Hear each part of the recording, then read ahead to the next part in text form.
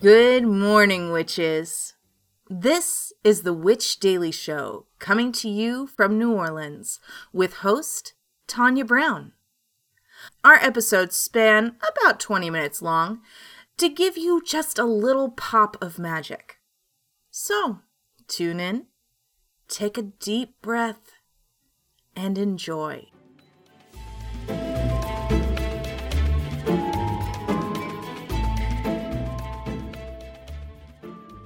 Good morning. It is May 9th, 2023.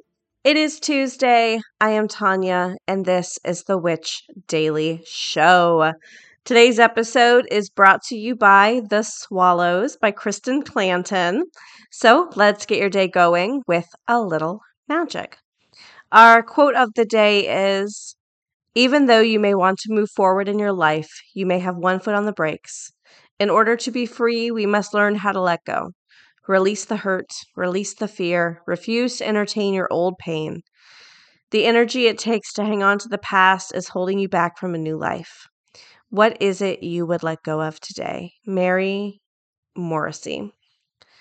So we are drinking Dark Fae, which is a mate from Sip a Spell. And this is just I named it Dark Fae because it has so many elements of summer, right? It has tropical fruits with mango pieces and uh, ginger and pineapple and papaya, and it's very tropical, but it has this depth and richness and darkness to it that is just so seductive. And the idea of like this dark fae creature just felt so on point. It is highly caffeinated. So if you have problems with that, avoid. 100% avoid.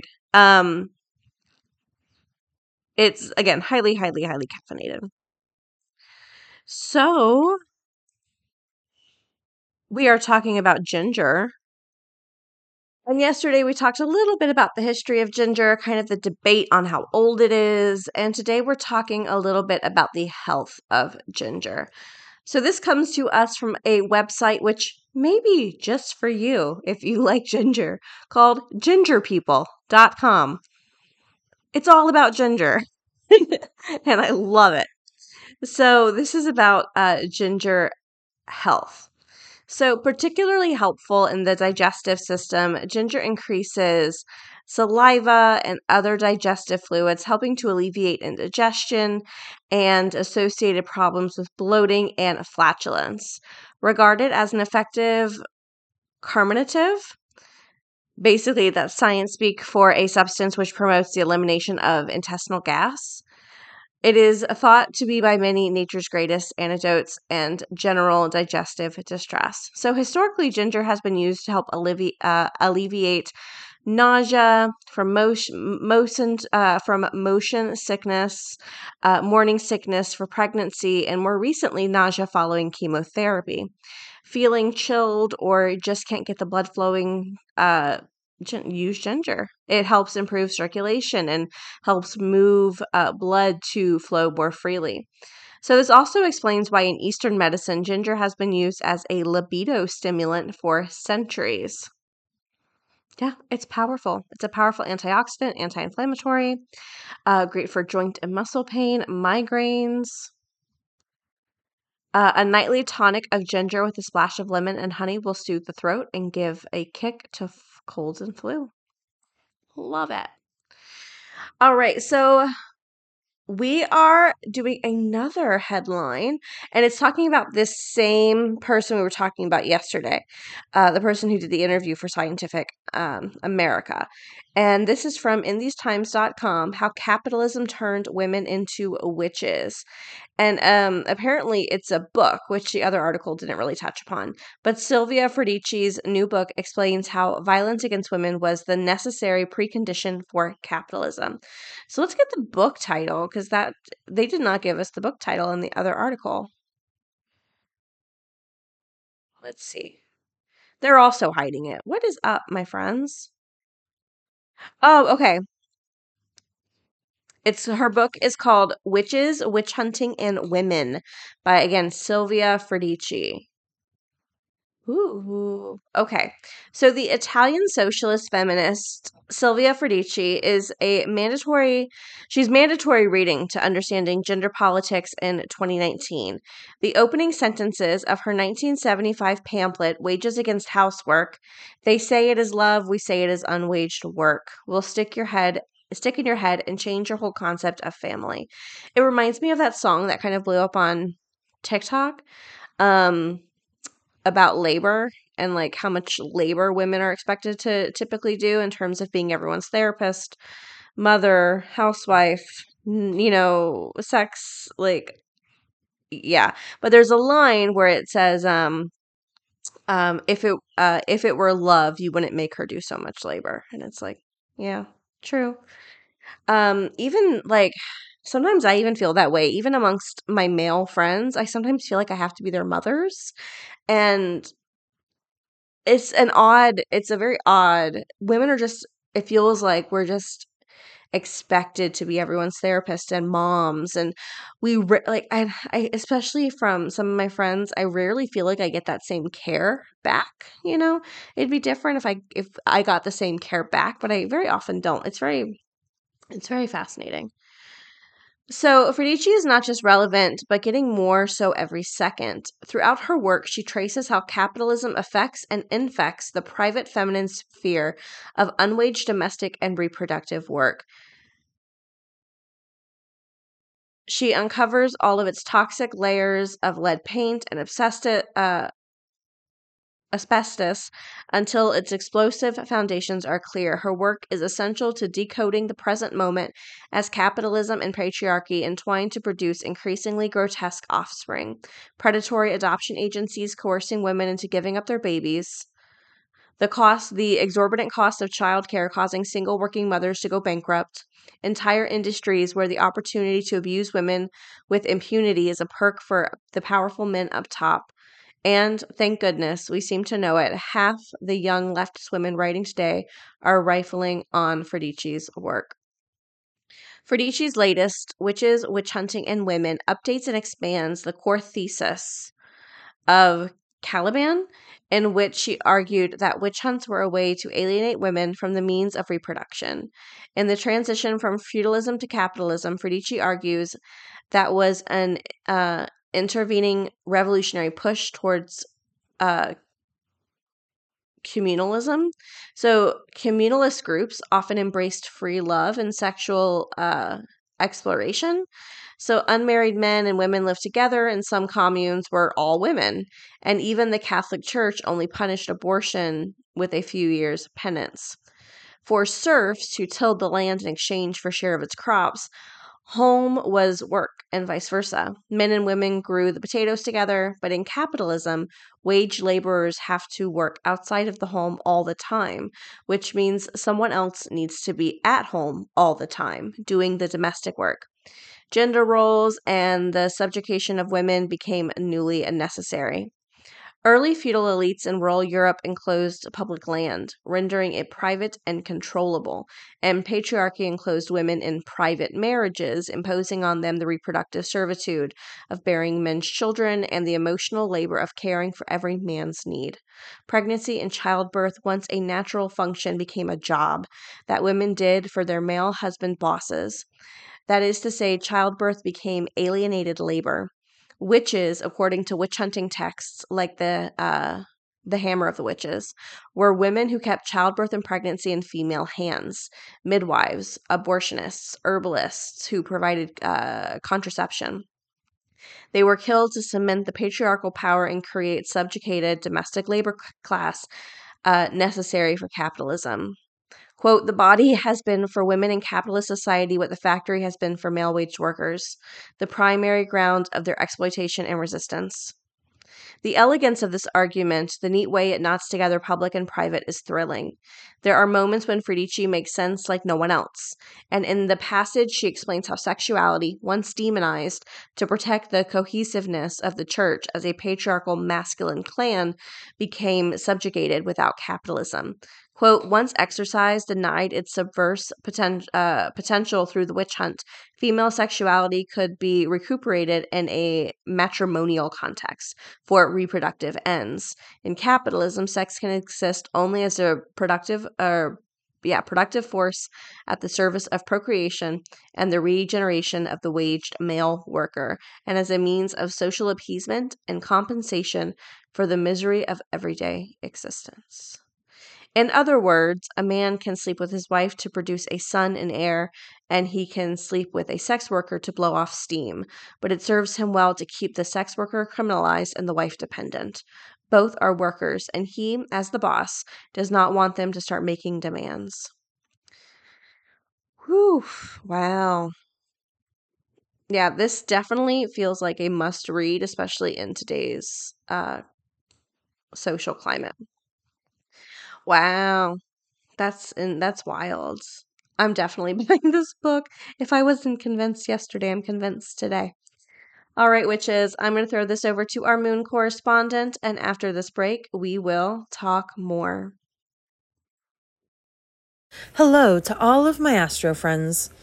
This is Serendipity, the Chicago astrologer, coming at you with your daily moon mantra for Tuesday, May 9th. The waning gibbous moon puts in the elbow grease in Capricorn today. Here, the moon trines Mercury. Mercury is still retrograde, so it's not really a great time for communication with others. But the retrograde is great for communing with yourself. Check in with yourself. Mercury in Taurus talks to us about our sense of self-worth. The Capricorn moon says that if you work hard, you deserve the rewards. You might feel better if you revisit one of your personal goals, something that you can work on that makes you feel good about yourself. Dig that project out and really get into it, even if it's only for you. You'll end this day feeling much better about yourself than when you started it. Your daily moon mantra is, normal is an illusion. What is normal for the spider is chaos for the fly. This has been your daily moon mantra with Serendipity, the Chicago astrologer, signing off and reminding you that you are in charge of your own destiny. In the Black Mountain region, Fullmouth is a town of women and children. When local mothers start dying, the town is panicked. At first, the citizens believe the deaths are suicides, yet 15-year-old Pearl is unconvinced. Pearl has known visions her whole life, has known the feeling of when the darkness shifts inside her and her power comes to the surface. But having recently moved to Fullmouth, the supernatural is suddenly magnified. She now finds herself able to commune with ghosts. She sees visions of how mothers will die.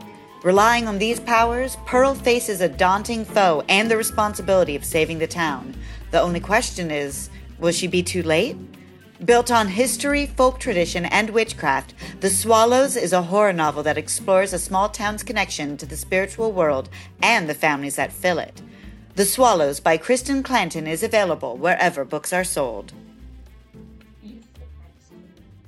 All right, we are back, and we are continuing on our series about Fae and different versions of the Fae.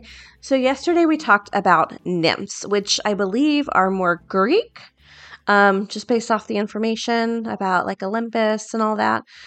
Today we are talking about an Irish Fae, which is the Changeling. So the Changeling is very fascinating, and basically it's about this idea that a creature is going to replace your child, essentially. Like, from what I believe, the lore is a creature monster will come and swap out your baby for its baby. And this really does keep in line with the myths of like the fairies will steal you. So this isn't kind of new, and it lends towards this. And if we take seriously the theory we talked about yesterday with the sanitization of the Fae, it makes sense, right? A lot of fear would probably be around a long time ago, what we would maybe now today call SIDS, sudden infant death syndrome. And I think maybe there was a fear that in the middle of the night, someone would come and take your baby away, you know? And so it's really fascinating. So let's dig into like what it's really about and not just what I think it's about. So this comes from the irishpost.com. So, not quite as sinister as the banshee, but we now come to a creature of ill omen, changelings. When the word fairy is mentioned, many think of gentle beings with nothing but pleasantries for their human counterparts. As we discovered with the banshee, that certainly isn't the case for changelings. Changelings were fairies who had been left in place of a human child or baby who had been stolen by the fairies. So the child was taken for one of three reasons: to act as a servant, for the fairies to receive the love of a human child, or for malice and revenge. So most of the times the exchange was made with a fairy change. So, but occasionally an elderly fairy would be swapped so that either it could live out its life in comfort of the care of a human or so that it could die. So usually it was the fairest, most beautiful children who were taken because the fairies craved and admired these traits. So often a baby might become ill or take on a strange appearance, or a person might be left unable to move their limbs. Fairy struck, as they called it, and the local people would begin to suspect of fairy work. In medieval times, children with deformities, illnesses, or conditions that were unexplained at the time were thought to have been because they were replaced by changelings, which is why many were abandoned or even killed. But there were those who suspected their baby had been swapped with a changeling, who still felt as if they had to look after and love their changeling child, for fear that the fairies would harm their stolen child, or worse, never bring it back. So belief in changelings endured in parts of Ireland until as late as 1895, when Bridget Cleary was killed by her husband, who believed her to be a changeling. So some believe that the origin of the changeling myth stems from a very dark corner of the mind. Changeling tales illustrate an aspect of family survival in pre-industrial Europe. A peasant family's they frequently depended upon productive labor of each member, and it was difficult to provide for a person who was a permanent drain on the family's scarce resources. So, if a family felt unable to care for a child, particularly one they felt would be of no use to them due to maybe an undiagnosed condition, it was easier for them to lose the child believing that they had been taken by a gang of fairies than it was to believe they were going to let their child die. So, infanticide was a horrible yet very real aspect of rural living in the medieval world, and the fact that changeling tales so often mention their ravenous appetites suggests the parents of these unfortunate children saw them as a threat to their family's continued existence, and that allowing them to die might be the only way to save everyone else. So, the changeling stories just help them down the horrible, inevitable path. So at least that's one of the theories. So, um, but I can see so many of these theories kind of making sense, right?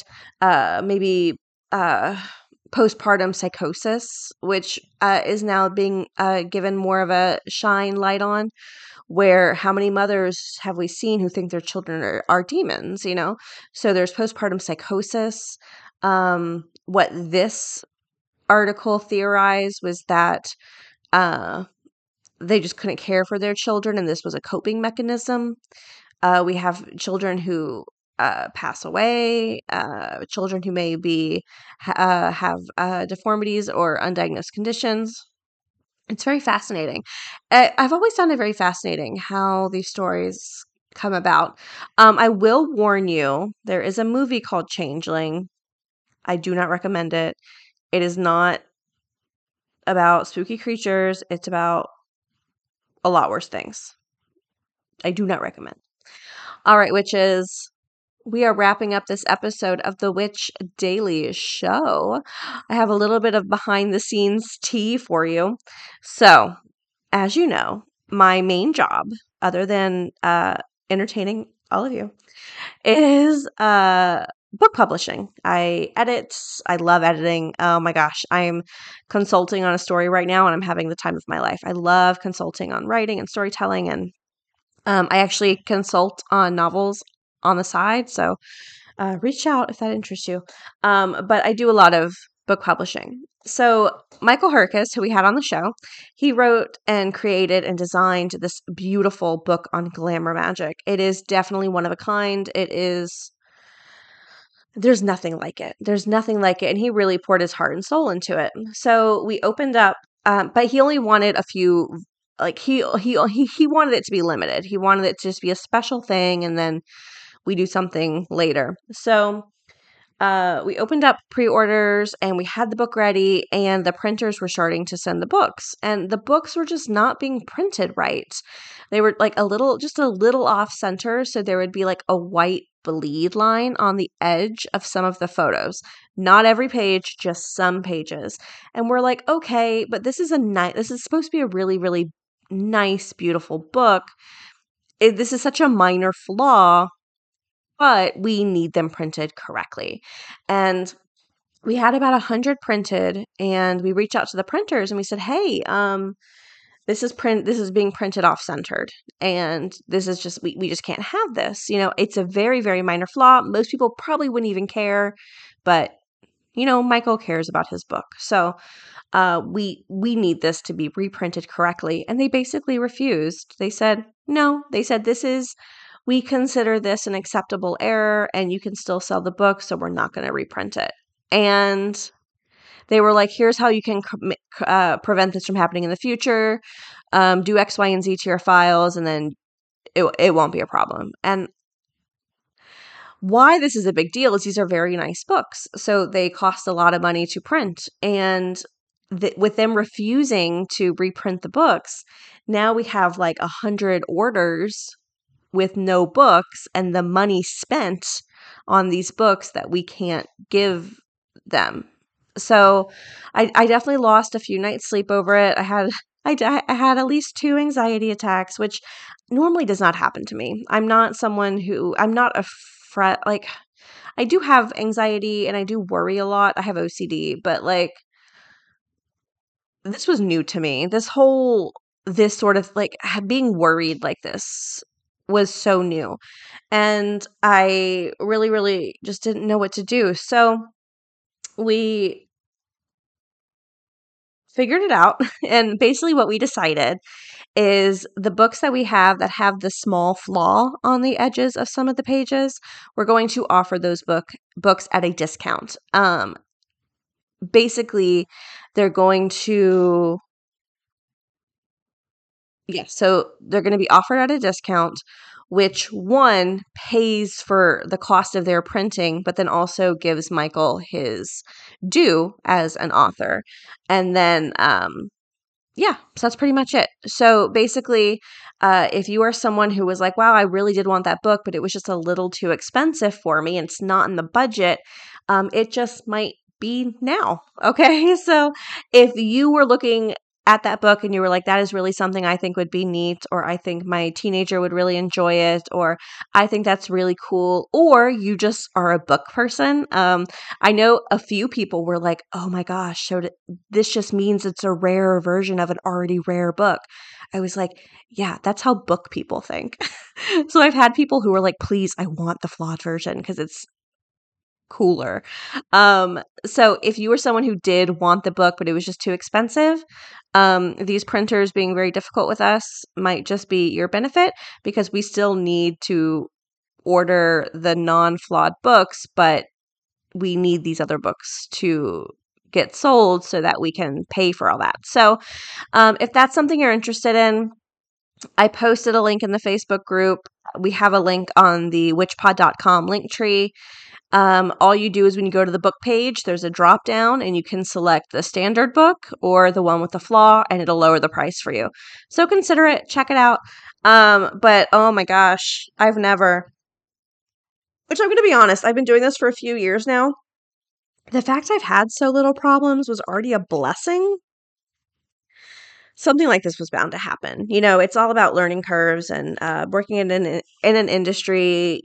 There are hard lessons, and this is just one of those hard lessons. And again, the fact I've been doing this for 8 years and we haven't had something like this happen is wild. So I guess it was just like about time.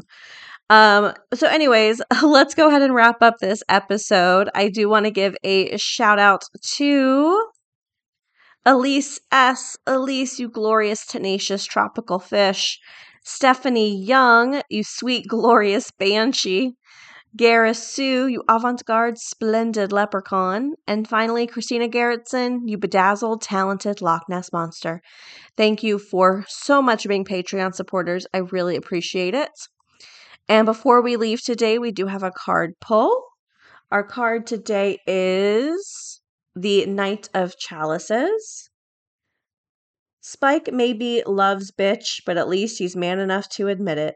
This knight's quest is one of the heart, and if he has popped his pretty face into your reading, it's because there is a true romantic, deeply expressive, and passionate influence in your life. This could be a forbidden tryst with a hunky demon or a whirlwind of creative inspiration, but either way, you should see where it leads. Cute. All right, witches, that's all I've got for you today. Don't forget any books, headlines, sources. Michael's book can be found in the podcast episode description or witchpod.com. And we will talk again tomorrow.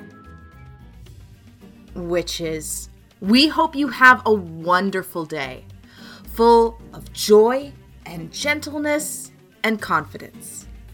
Links for this week's episodes, our website, Patreon, along with a free daily card pull can be found at witchpod.com.